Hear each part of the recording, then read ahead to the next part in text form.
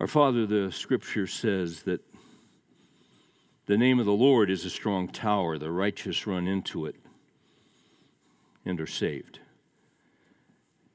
We thank you for your name, and we thank you for what your name represents. You have many names because you have many attributes.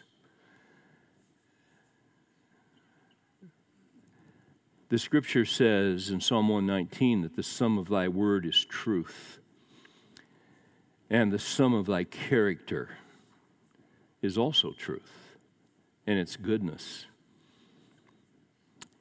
It's holiness. It's your love. It's your wisdom.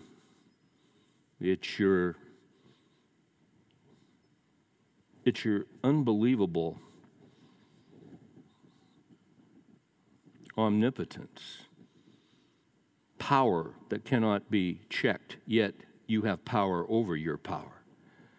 We don't fear your power in the sense that it will be used in wrong ways because you're holy and because you're good.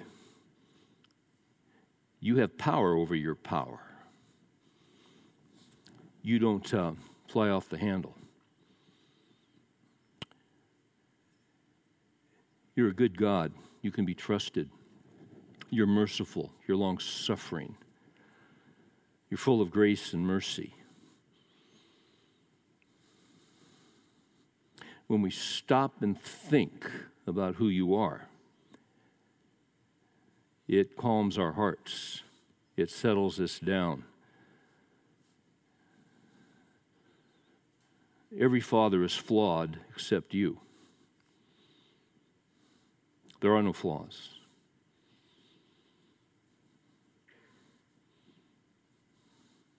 What a great truth that is. And through the name of Jesus, we have access into your presence at any time. In the Old Testament, just one day a year, one man could enter into the Holy of Holies. That was it. But now, through the blood of Christ, we have access into your presence, into the Holy of Holies, through what Jesus has done on the cross.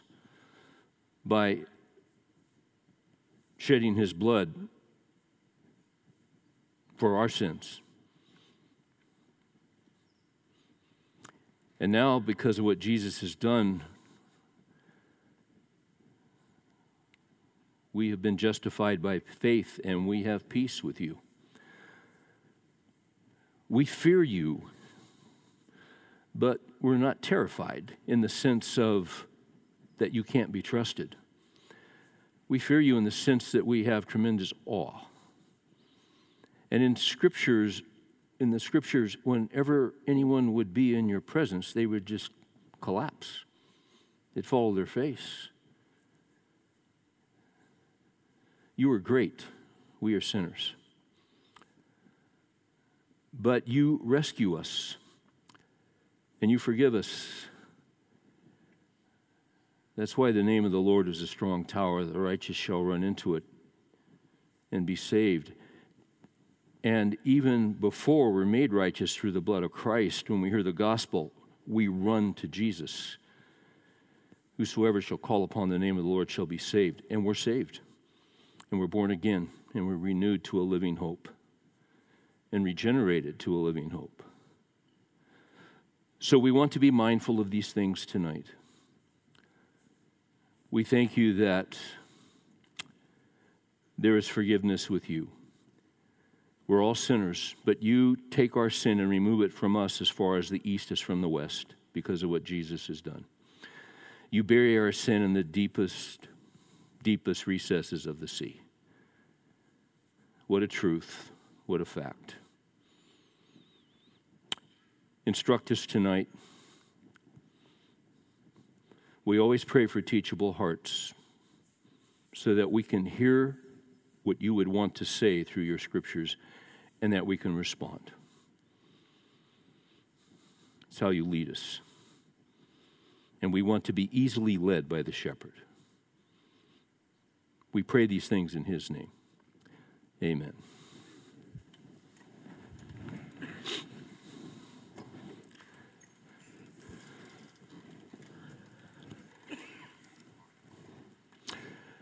So tonight we are back at it, and we have been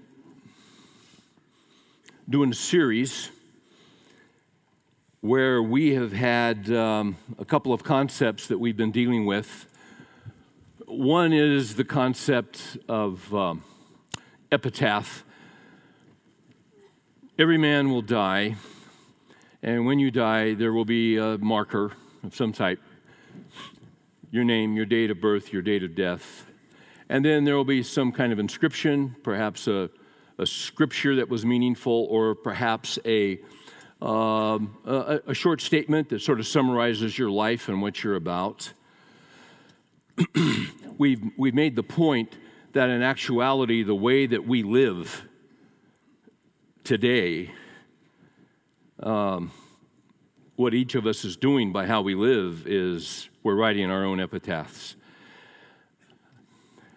Those who know us best, you can put whatever you want on the marble or on the granite. Sometimes it's accurate, sometimes it's not accurate. Those who know you best, they know you. They know your behavior. They know how you treat those in your family. They know how you do business. They know how you deal with issues of integrity. They know you. So how we behave is significant.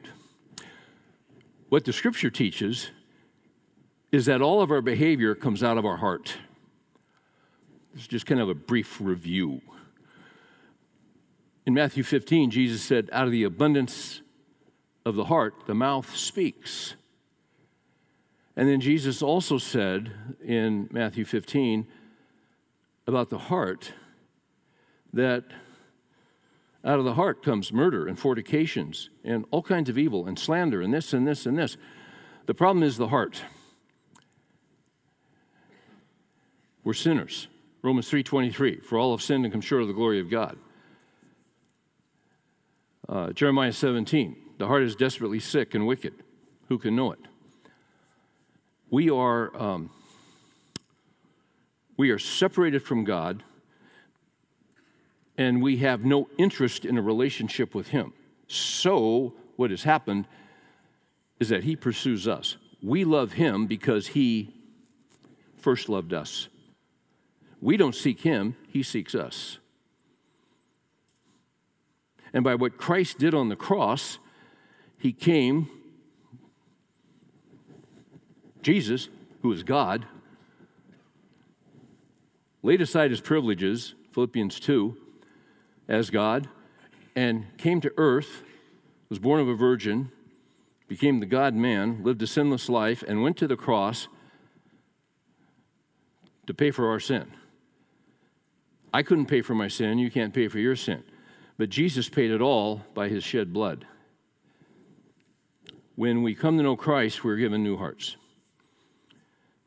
2 Corinthians 5, if any man is in Christ, he is a new creature. Old things pass away, all things become new. Now that's kind of a review of what we've been doing all semester. We're going to continue with that tonight, but from a little different angle. I want to begin tonight by giving you a syllogism.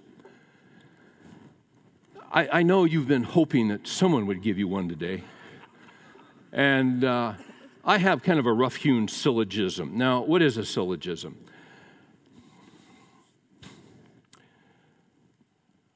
A syllogism, according to the great authority Wikipedia,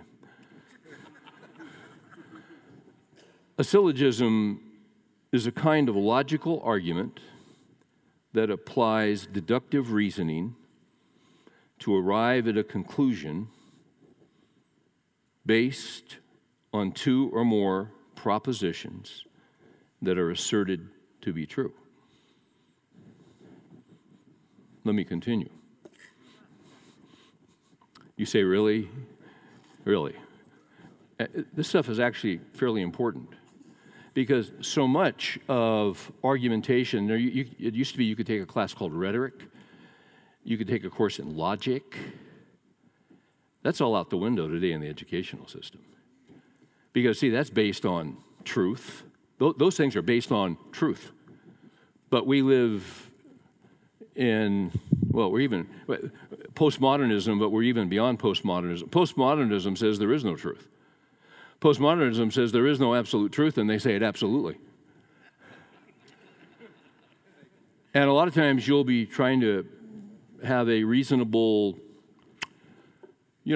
discourse, conversation with somebody, and you may lay out a fact, but they will not come back with a fact. They'll come back with a accusation.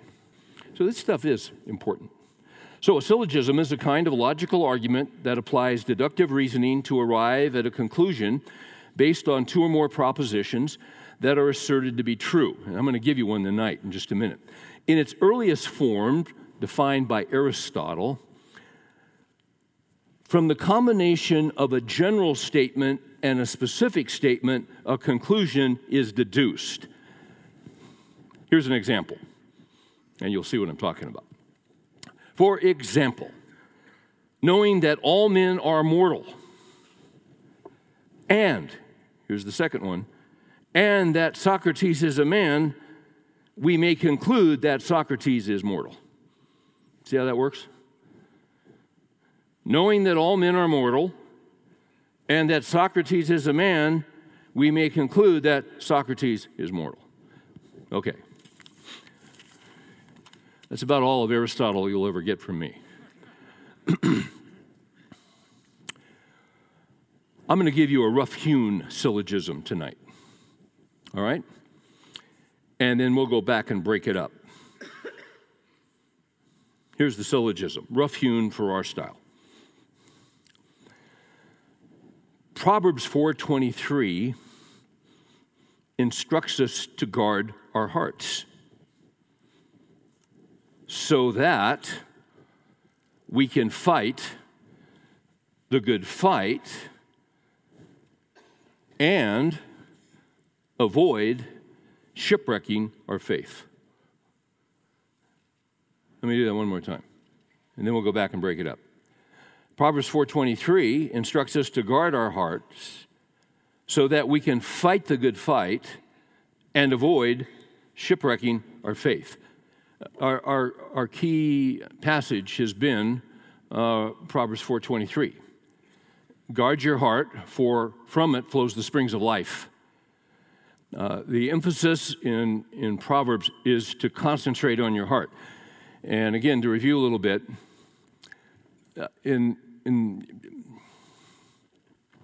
we're not talking about your physical heart. We're not talking about that. That's part of your body. We're talking about, when the Bible talks about heart, it's talking about mind, it's talking about will, it's talking about emotions, it's talking about attitude, it's talking about conscience. It's everything that's within you. Everything. Okay? So the Bible puts a tremendous emphasis on the heart. Mind, heart, will, emotions. It's the whole package inside of you. Deuteronomy 6, you shall love the Lord your God with all your heart. Man looks on the outward appearance, God looks on the heart. So the heart is critical. Now, I want to go back to that little three-part syllogism, and I want to break it down. And it's just another way of giving you a three-part outline. So the first proposition is that we are to guard our hearts. That's right out of Proverbs 4:23. We're to concentrate on our hearts. Why? Because out of it flows the springs of your life. Concentrate on your heart, because out of your heart comes your behavior, your speech, your integrity, your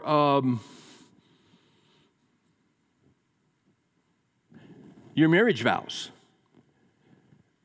Everything comes out of the heart. So the heart is central to Christianity. So we are to, as we've looked at for these many weeks, we are to guard our hearts Secondly, we are to guard our hearts, and this is where we're going tonight, so that we can fight the good fight. In fact, go ahead and turn with me to 1 Timothy 1:18. It's important. We've been looking at guarding your heart because when you guard your heart from certain things. And you guard your heart to make sure that you are living within the rails that God has given to us as men who are following Christ. In 1 Timothy 1:18, Paul is talking to young Timothy. He is giving him some direction as he has the responsibility of leading a church, and he's got a lot of weight on his shoulders, and it's a battle. And he's probably feeling a little overwhelmed. Timothy was the kind of guy who was, by temperament, fearful. And Paul was often speaking a word of encouragement to Timothy. By the way, the third one that I mentioned was fight the good fight so that you can avoid shipwrecking your faith. That'll be explained in this passage, 1 Timothy 1:18. This command I entrust you, Timothy, my son, Paul writes, in accordance with the prophecies previously made concerning you. Now, you say, what prophecies? We don't know. Paul doesn't tell us what they were. But he knew what they were, Timothy knew what they were, and he was mentioning these prophecies to encourage the young guy, okay? And then he goes on and says this, that by them you may fight the good fight. Now, this is a fight that we've got to fight. That by them you may fight the good fight, keeping faith and a good conscience, which some have rejected and suffered shipwreck in regard to their faith. There you go. Among these are Hymenaeus and Alexander, whom I have handed over to Satan so that they will be taught not to blaspheme. Kind of an interesting passage. What's this all about? Hymenaeus and Alexander, we don't know much about these guys. Hymenaeus is mentioned in 2 Timothy. Alexander is not mentioned again, this Alexander. So we don't know a lot about these guys, except that they were involved in the church, some kind of leadership, but they've been handed over to Satan. What does that mean? It means they were the recipients of church discipline and for some specific reasons were put out of the fellowship. Matthew 18:15. If your brother sins, go and show him his fault in private. If he listens to you, you have won your brother. Okay? If he doesn't listen to you, take one or two more with you, so that by the mouth of 2 or 3 witnesses every fact may be confirmed. If he refuses to listen to them, tell it to the church. And if he refuses to listen even to the church, let him be to you as a Gentile tax collector. In other words, you put him out. It's called church discipline.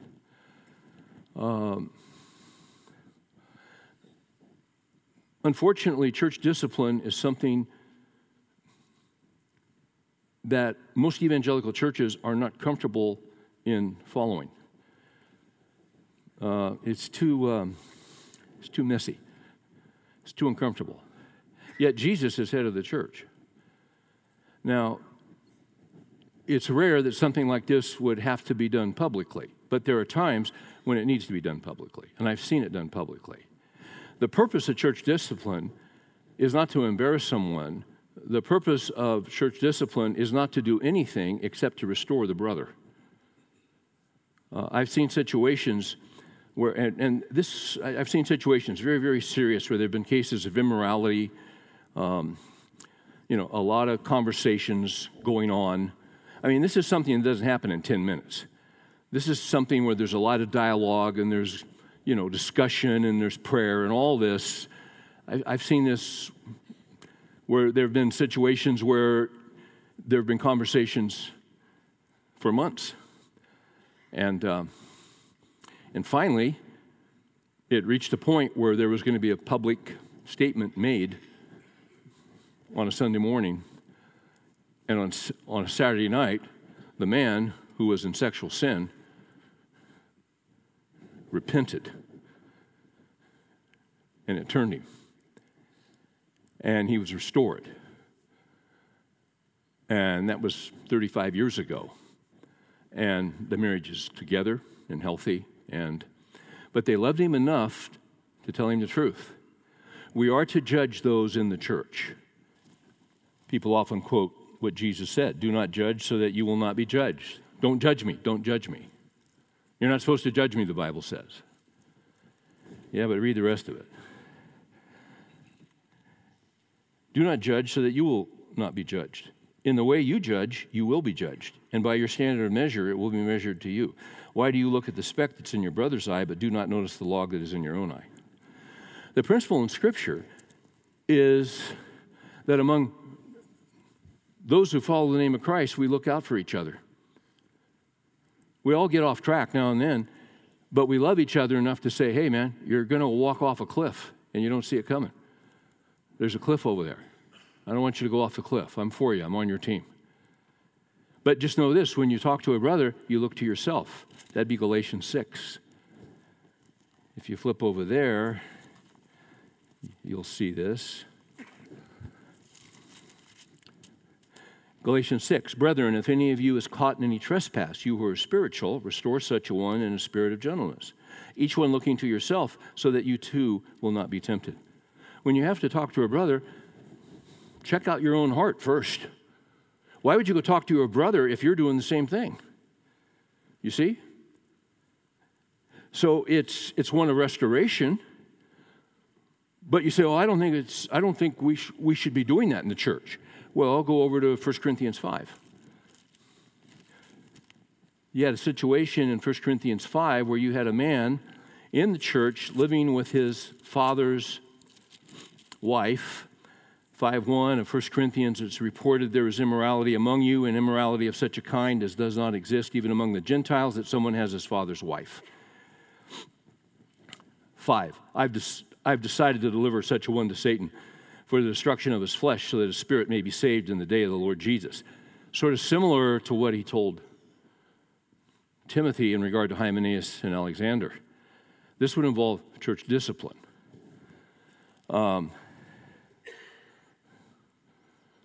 Verse 9, I wrote you in my letter not to associate with immoral people. I did not at all mean with the immoral people of this world, or with the covetous and swindlers, or with idolaters, for then you would have to go out of this world. Oh, I'm not supposed to have any relationships with unbelievers? No, he said, I'm not saying that at all. Now watch what he goes on and says. Actually, I wrote to you not to associate with any so-called brother, if he is an immoral person, or covetous, or an idolater, or a reviler, or a drunkard, or a swindler, not even eat with such a one. Watch this. For what do I have to do with judging outsiders? But do you not judge those who are within the church? And most churches would say, no. Because we might get sued. When it's appropriate, hey, when all else fails, read the directions. Hopefully it'll never get to that third point. But when it does, you have to do it. Because the church belongs to Jesus. Well, we might get sued. You might get sued. But you do the right thing. So this is what you have going on with Hymenaeus and Alexander. They shipwrecked their faith.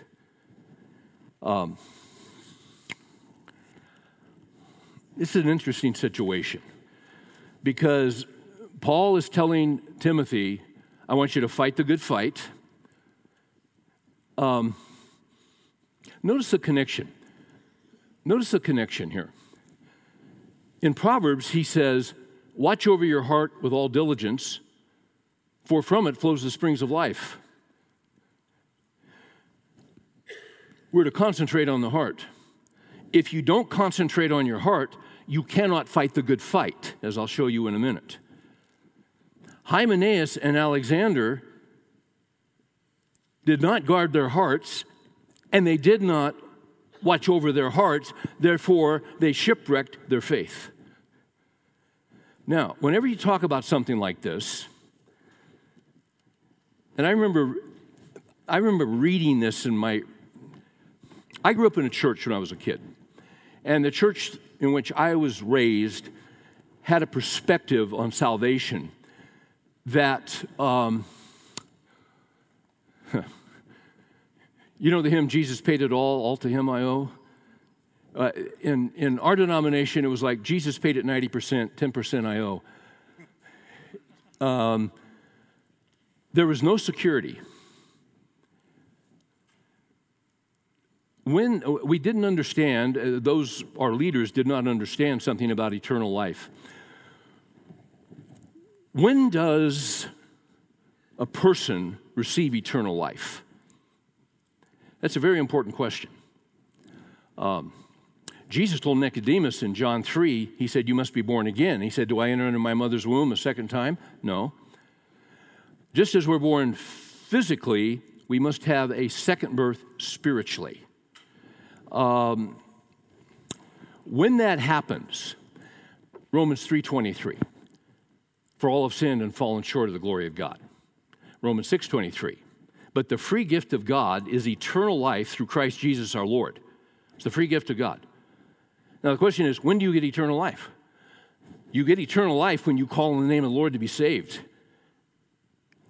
And you turn from your sin and you turn to Christ and say, Lord Jesus, come into my life.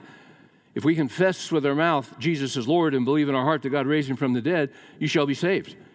You receive eternal life when you're born again, when you're regenerated by the Holy Spirit.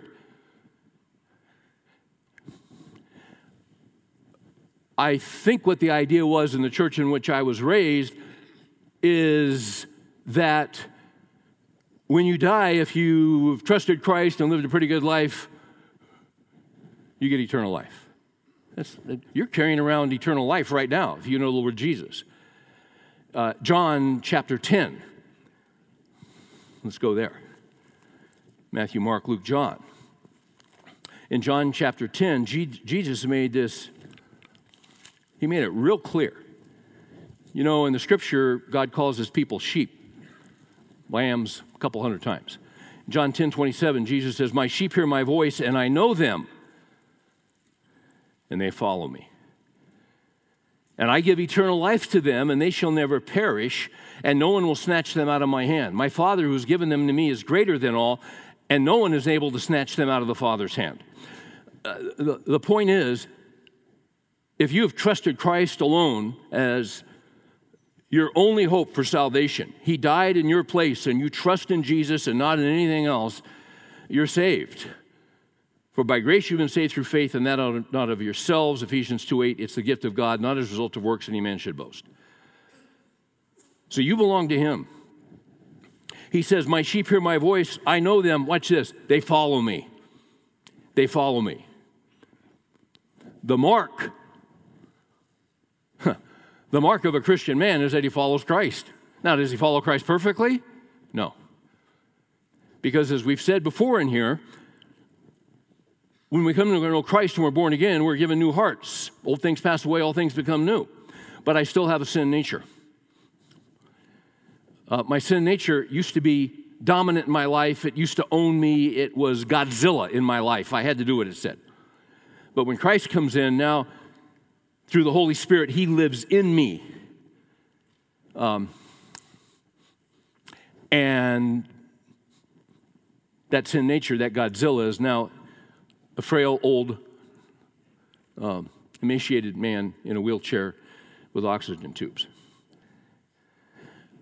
Over the years, this has happened many, many times. A guy will come to me and say, Steve, I got to be honest with you. I'm not sure I'm saved. I don't think I really know the Lord. I said, why not? He says, because I struggle with sin so much. I just struggle with sin all the time.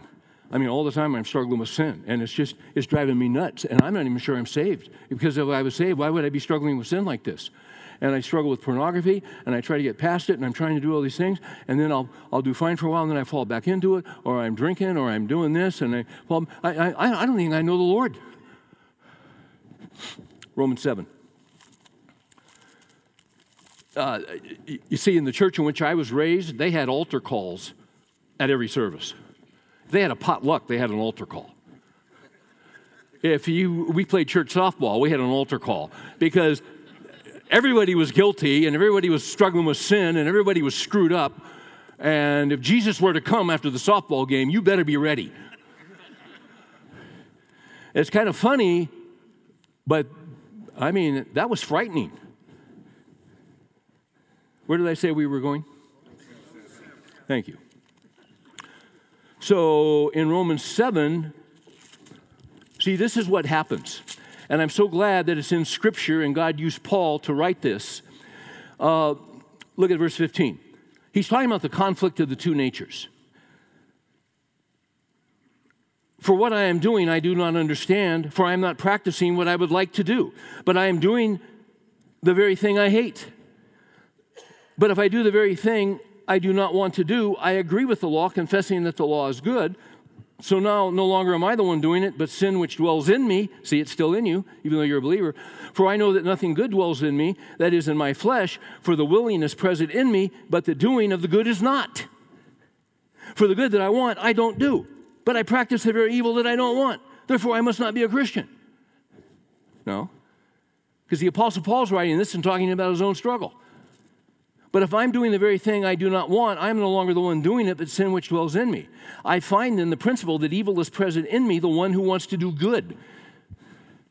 So what I say to guys when they tell me this, and I had to learn this because it was my struggle, I'm sure I'm saved. I mean, the guy says, I'm not even sure I'm a Christian. No, you are a Christian. Well, how can you say that? Because I struggle with sin. You're a Christian because you struggle with sin. The guys who aren't Christians, you think they're worried about this? They never think about it. Before you came to know Christ, you never thought about it. You didn't give a spit about it. You see, the fact that you're concerned about it is evidence that you're in Christ. But don't stop in Romans 7, you go to Romans 8. Therefore, there is now no condemnation for those who are in Christ Jesus. That's pretty darn good news. Because Jesus paid it all. Now, here's what's interesting about these guys. Getting back to 1 Timothy 1:18. We run into these two guys, Hymenaeus and Alexander. And they have an epitaph, Hymenaeus and Alexander. And it's right there in verse 20. This is quite an epitaph. This is how these guys are remembered. Among these, those who have rejected and suffered shipwreck in regard to their faith. Now here's the epitaph. Among these are Hymenaeus and Alexander, whom I have delivered over to Satan, so that they will be taught not to blaspheme. That's how they're remembered. That's quite an epitaph.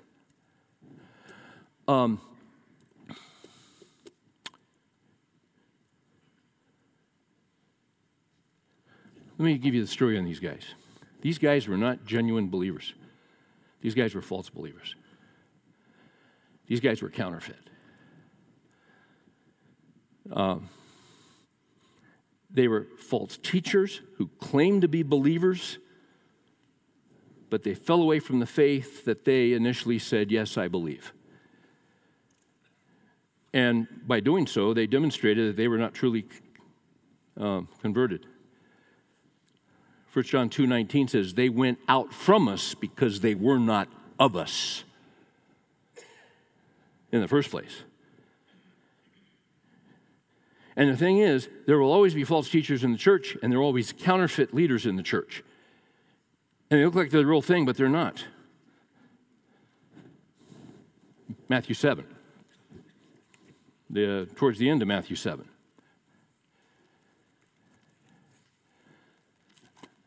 Not everybody who looks like a Christian and says they believe in the Apostle Creed and the inerrancy of Scripture and all that doesn't mean you're a Christian.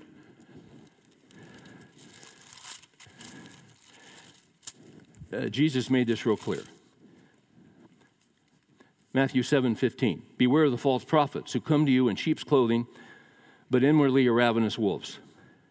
They look like Christians, but they're not Christians. You will know them by their fruits. Grapes are not gathered from thorn bushes, nor figs from thistles, are they? So every good tree bears good fruit, bad tree bears bad fruit. A good tree cannot produce bad fruit, nor can a bad tree produce good fruit. It's real simple. You know them by their fruits.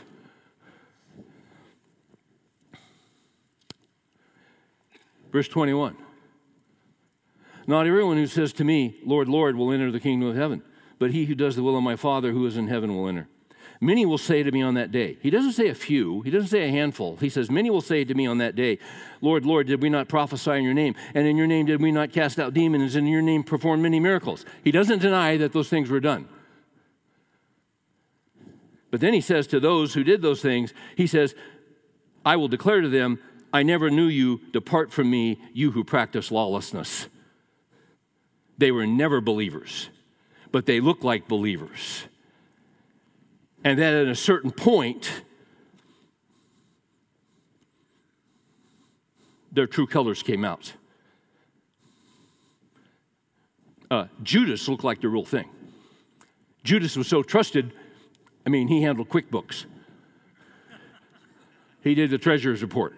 He was a member of the Evangelical Council of Financial Accountability.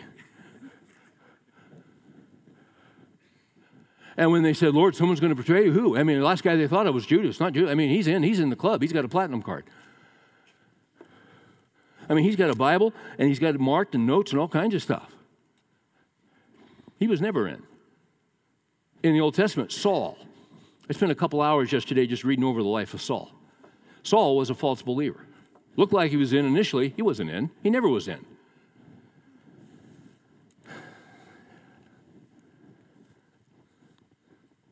So see, there's a difference. There's a difference between struggling with sin and being concerned about your sin. That's the mark that you're a believer. Because we're going to sin in this world. You see?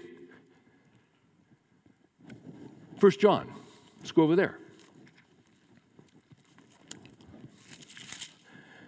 Now, we all know 1 John 1:9, if we confess our sins, he's faithful and righteous to forgive us our sins and to cleanse us from all unrighteousness. That's just a wonderful truth that you can't ever forget. You're going to sin as a Christian. He's writing this to Christians. If we confess our sins, he's faithful and righteous to forgive us of our sins and to cleanse us from all unrighteousness.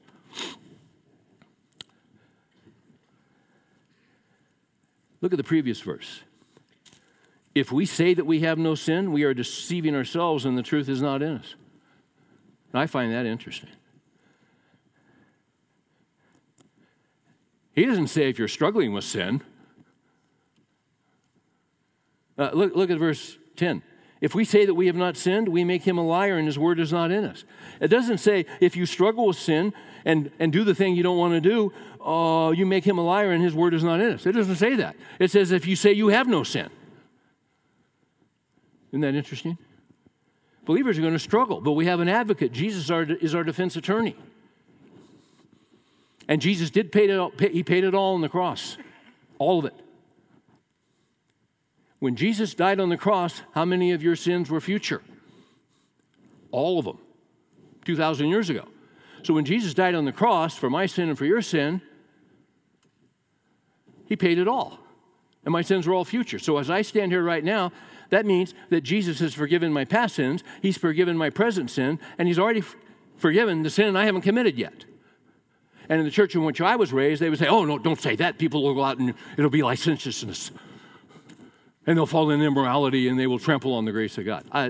Not if you know him, because you don't want to do that.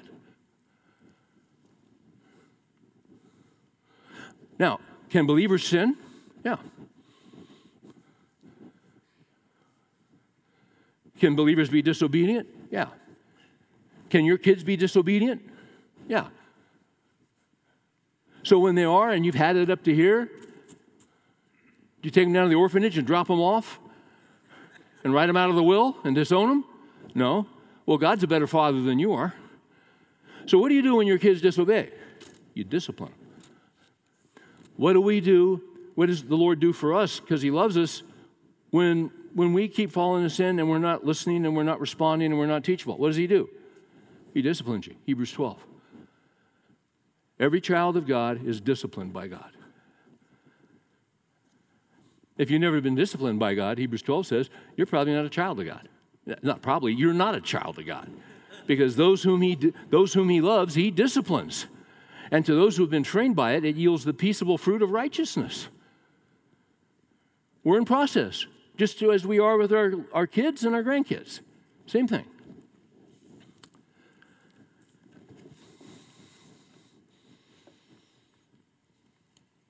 Hymenaeus and Alexander were fake believers. You've seen ministry leaders, you've seen guys with large outreach ministries, and then it turns out they've got a whole history of immorality going on. And you know, how could that happen? Let me show you how that happens. This is a sobering passage. Basically, I think about this often because let him who stands take heed lest he fall. I've seen better men than me go down. A lot better men. See, the question is, how do I fight the good fight? Timothy was going to fight the good fight. Paul fought the good fight, but Hymenaeus and Alexander didn't fight the good fight, and they suffered shipwreck in regard to their faith. Now, I don't want that, and you don't want it either. So the question is, how do I fight the good fight? If you go back to 1 Timothy 1:18, he'll give you 2 ways to fight the good fight. He doesn't give us 29 things. We couldn't remember 29 things. He doesn't give me 48 principles. He gives me 2. So if you get to 1 Timothy 1:18, he says that by them you may fight the good fight. Now watch this. Keeping faith and a good conscience. Keeping faith and a good conscience. So, what does it mean to keep faith? This is really important. What does it mean to keep faith? Well, let's ask this question. How do you get faith? In the first place, Romans 10, before you can keep faith, you have to have faith. Romans 10:17 says, so faith comes by hearing, and hearing the Word of God. There is no faith apart from the Word of God. In American culture right now, in the political world, you know, these little buzzwords, you'll hear this, he's a man of faith. Yeah, he's running for office, and you know, and he's a man of faith. I always want to say, faith in what? Well, faith in the Lord Jesus Christ. Then come out and say it. What are you whispering about? Are you in or are you out? Declare his name. Come on. Well, that might give offense. Offend them. The gospel is an offense. Jesus is an offense. If you're in with Jesus, say you're in with Jesus. I'm a man of faith. I'm a man of faith in the Lord Jesus Christ. Okay, there you go. Now I know where you stand. Good. Faith comes by hearing, and hearing the Word of God. When it comes to fighting the good fight, I got to keep faith. How do I keep faith? By staying in the Word of God. John 8:31.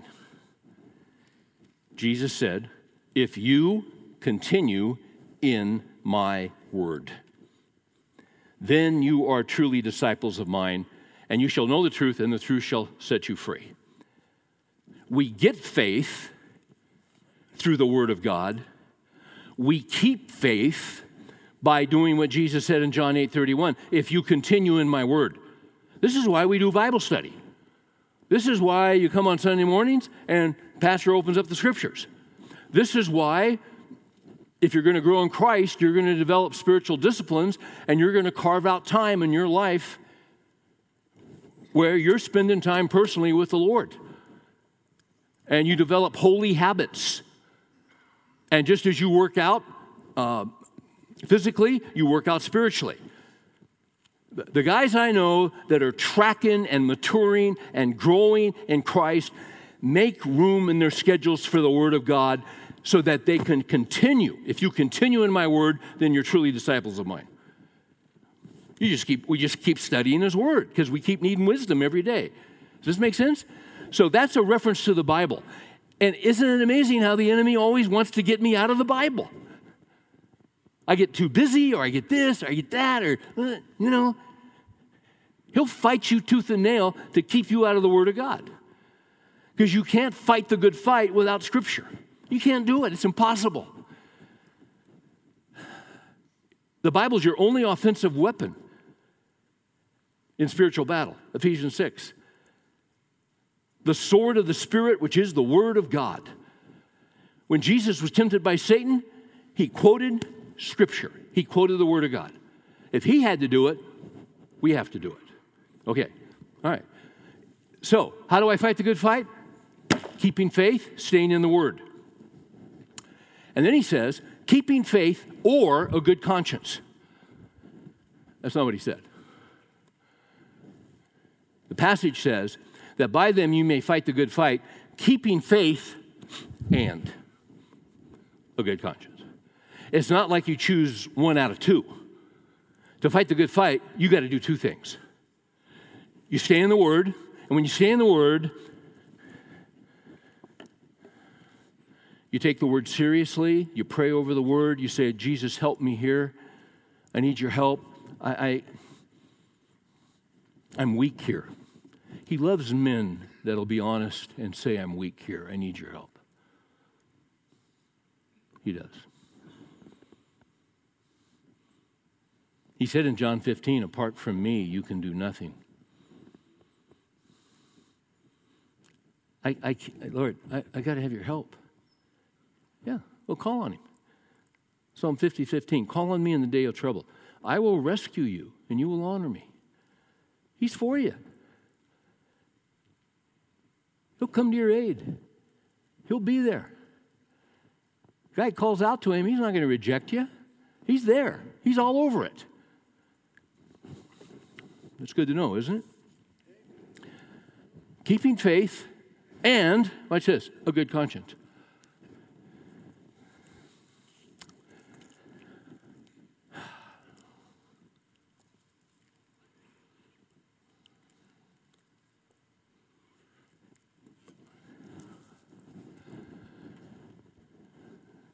This is what happens when you see a ministry leader, and you've seen them and I've seen them, who are powerful in the Scriptures, that are powerful communicators of the Scriptures, that can quote Scriptures.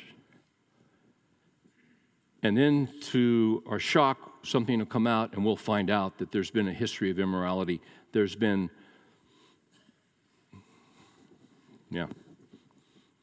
And I've seen this personally since I was in college with leaders. Guys that affected me, I've told stories in here about them.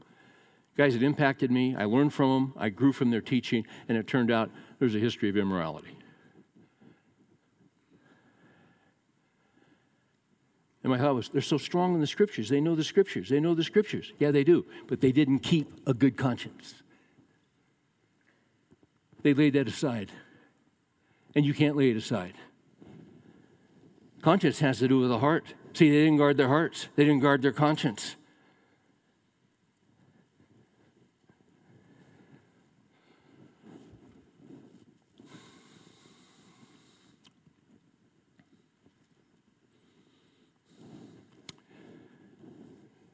First Timothy 4. In fact, let's do this. Let's go to 1 Timothy, and we'll get to 4. But let me show you something earlier in chapter 1. Kind of interesting how this ties together. 1 Timothy 1, verse 3. Timothy, as I urged you upon my departure from Macedonia, remain on at Ephesus. Now watch this. So that you may instruct certain men not to teach strange doctrines, nor to pay attention to myths and endless genealogies which give rise to mere speculation rather than furthering the administration of God, which is by faith. But the goal of our instruction is love from see, those who do that are not keeping faith because they're not in the Word and they're not teaching the Word accurately. Look at 5. So when they teach, they're teaching confusion. But look at 5, verse 5. But the goal of our instruction is love from a pure heart and a good conscience and a sincere faith. Some men, straying from these things, have turned aside to fruitless discussion, wanting to be teachers of the law, even though they do not understand what they are saying or the matters about which they make confident assertions. Hymenaeus and Alexander, are in that group.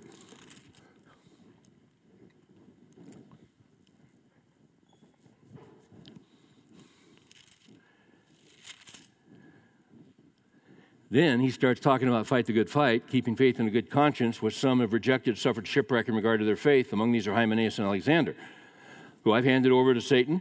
I put out of the church so that they will be taught not to blaspheme. They blaspheme because they're not teaching the Word of God. They blaspheme the Word of God and the name of God. Okay. Now go to 1 Timothy 4. So he's already talked about conscience twice. He's talked about keeping a good conscience. Now you get to 1 Timothy 4. But the Spirit explicitly says that in later times, some will fall away from the faith. Well, that's what Hymenaeus and Alexander have done. Some will fall away from the faith, paying attention to deceitful spirits and doctrines of demons. Deceitful spirits take you away from the Word of God and what the Word of God says. You're not keeping faith. You're not in the Word. Okay. And then he goes on and says, paying attention to deceitful spirits and doctrines of demons instead of the doctrines of the Lord Jesus Christ, which in Scripture, now watch this, by means of the hypocrisy of liars, seared in their own conscience as with a branding iron. There's the conscience again. Men who forbid marriage and advocate abstaining from foods which God has created to be gratefully shared in by those who believe and know the truth. They're perverting grace. They're going back to the law. They're going back to legalism. They're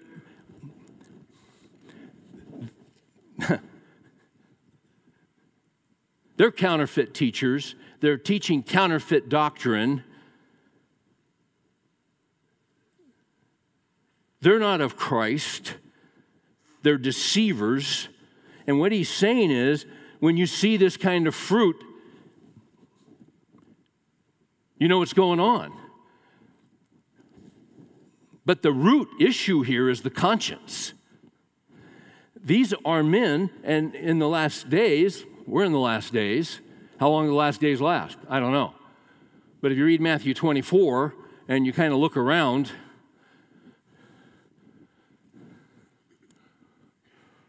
one of the things Jesus said about the last days, he had all these symptoms of the last days. Wars, rumors of wars, Matthew 24, is it 12? He says, and lawlessness will increase. Sanctuary cities. What's a sanctuary city? Lawless.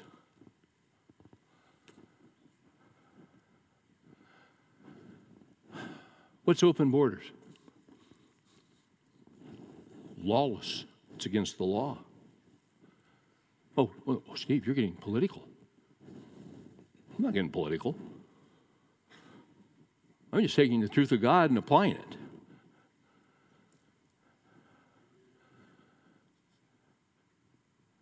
Same-sex marriage. That's lawlessness.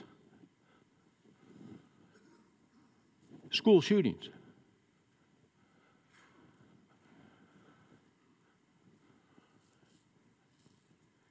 We need more laws. We already got laws. The problem is lawlessness and the human heart. Lawlessness, Jesus said, will increase. We're there. And it's going to get worse. Once again, I'm just here to encourage you. But that's what Jesus said. Look at this, verse 2. But these false teachers who have fallen away from the faith, it says they will teach false doctrine by means of the hypocrisy of liars, seared in their own conscience as with a branding iron. I've used this illustration before here, and I'm going to use it tonight because it fits. Conscience, okay, we've all heard the phrase, let conscience be your guide. Well, before you know Christ, before you come to know Christ, the heart is desperately sick and wicked. When we come to know Christ, now we have a new heart. Old things pass away, all things become new. And so we're growing in faith. So what happens, our conscience becomes more aware. Don't let conscience be your guide. Let the Word of God be your guide. That's why for instance, Let me think about this for a minute.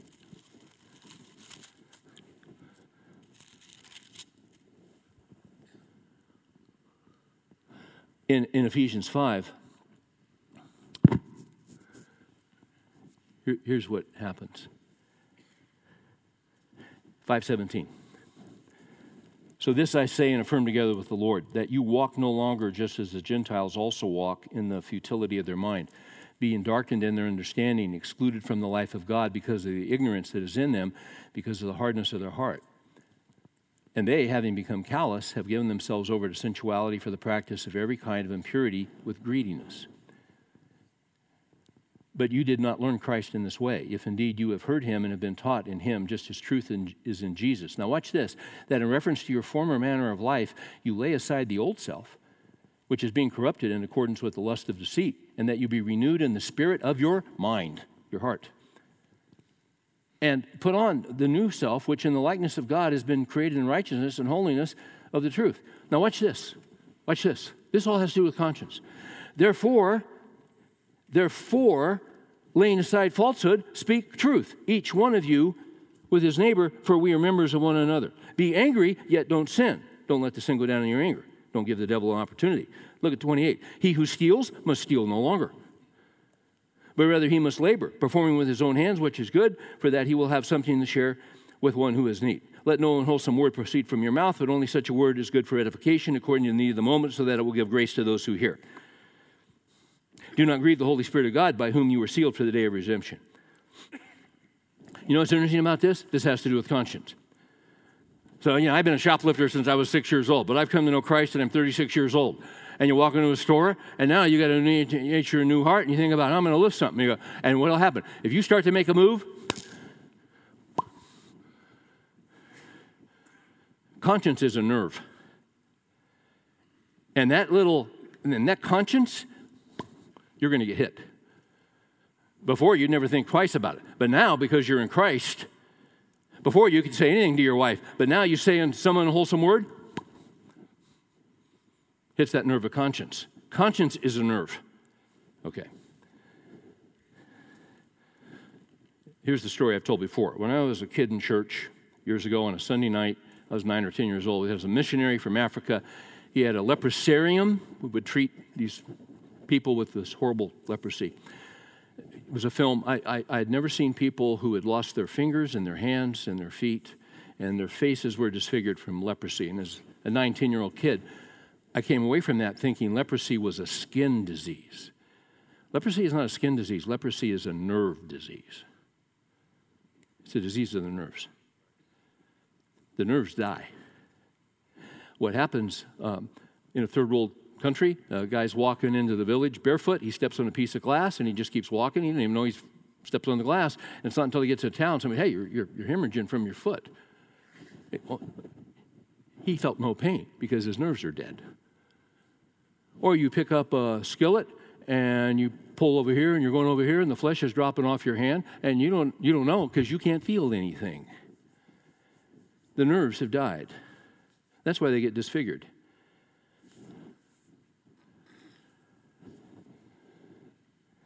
What does he say in 1 Timothy 4? Men who are seared in their own conscience as with a branding iron. It's like you take a hot poker and you jam it on the nerve of conscience and you cauterize it so that you can't feel anything anymore. That's dangerous. That's how you'll see a guy who is so solid in the Scripture and preaching and traveling all over the world and declaring the Word of God. And then you find out, as I'd done a conference with a guy in Texas and, had a big church, and 2-3 months later, I don't know, I read in the paper 8 women in the church are bringing charges against him for adultery. He slept with them, counseled, and had sexual intercourse with every one of them. And anyway, the guy calls me and wants to meet with me, and, please, Steve, please just, and I didn't like the guy to begin with. I thought he was kind of a con man, to be honest with you. I went over and met with him. And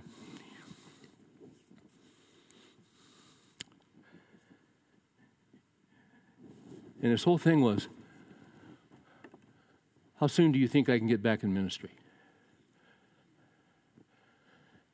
And that was his whole thing. And he just kept talking. He just kept talking. He just kept talking. And I'm listening to him. We're sitting at a sunny Bryant's. And he just keeps talking. And I'm eating my brisket and sipping my tea. And he just keep talking. And it's all about him. It's all about him. It's all about him. Steve, when do you think I can get restored to ministry? When do you think I can get restored to ministry? And then he finally took a breath. And I said, I think you're asking the wrong question. I think the question you ought to be asking is if you're even saved. Why do you think you're a Christian? Well, I think it kind of shocked him. What do you mean? I'm a big pastor. I'm on television. I'm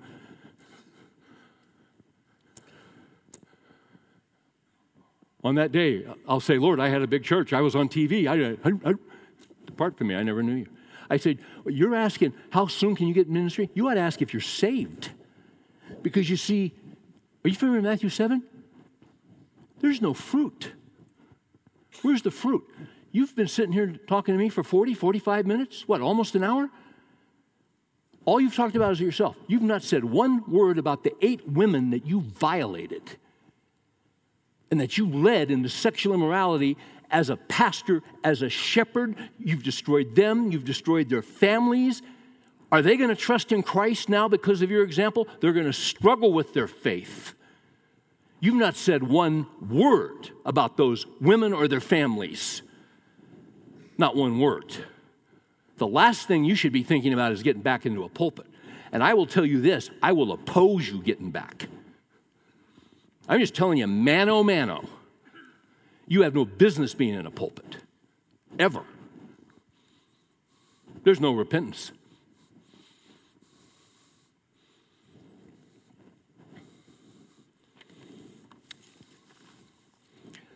That man needed to know if he was saved. And he was shocked by what I said to him. He was shocked that I'd even bring up such a thing. But 2 Corinthians 13:5 says, test yourselves to see if you are in the faith. Examine yourselves. Or do you not recognize this about yourselves, that Jesus is in you, unless indeed you fail the test? Once again, there is no remorse over sin. There was no remorse, there were no tears, there was no regret, there was no nothing. He was convinced he was saved. The fruit indicated he wasn't. Go back to the guy who struggles with sin and struggles and what I want to do, I don't do, and all that, and I'm not even sure I'm saved. You're saved. Romans 7, because you're struggling and you're asking God for help and you don't want it and you're fighting the good fight and it's hard and it's strenuous and it's exhausting. That's the guy who's saved. And to him, there's therefore now no condemnation to those who are in Christ Jesus. So, we guard our hearts so that we can fight the good fight by keeping in the Word, keeping faith, and a good conscience. And when the Spirit of God flips that nerve of conscience, I respond. Because let me tell you something. If you don't respond, and you ignore it, and you ignore it, and you ignore it, and you ignore it, every time you ignore the promptings of the Spirit of God on your conscience, on that nerve, you put a layer of callousness. And days turn into weeks, and weeks turn into months, and months turn into years, and years turn into decades. That's how a guy can sleep with 8 women and get up and preach the Word of God and have an altar call. He's seared in his own conscience as with a branding iron.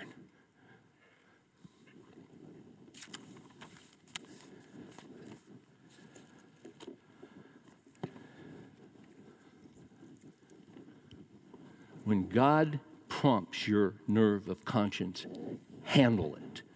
Deal with it. Were you too hard on your daughter? Go talk to her. Confess your sin. Ask her forgiveness. Whatever it was. Were you not straight up on that last tax return? Go make it right. Well, I'm not sure what will happen. You don't need to know what's going to happen. All you need to know is Him. The eyes of the Lord roam to and fro about the earth, looking for those whose hearts are fully His, that He may strongly support them. He'll take care of you. You just do the right thing. He's got you. He's got you. Let's pray. So, Father,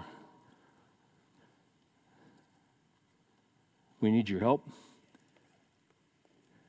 We thank you that you love us. We thank you that you're concerned about us. You love us and you understand us. And when we sin, we have an advocate with the Father. We're so thankful that if we confess our sins, you're faithful and just to forgive us of our sins and to cleanse us from all unrighteousness. Incredible. Thank you. Thank you. Help us to guard our hearts. Help us to fight the good fight. Some of us have been in Scripture, and recently we've been out because the enemy's he's diverted us. Help us to get back in. And help us to watch the conscience, because when we watch in the conscience, when we're watching it, we're guarding our hearts. And to follow the promptings of the Holy Spirit. And when we do, we walk in peace and we walk in forgiveness. What a wonderful thing. We thank you for it in Jesus' name. Amen.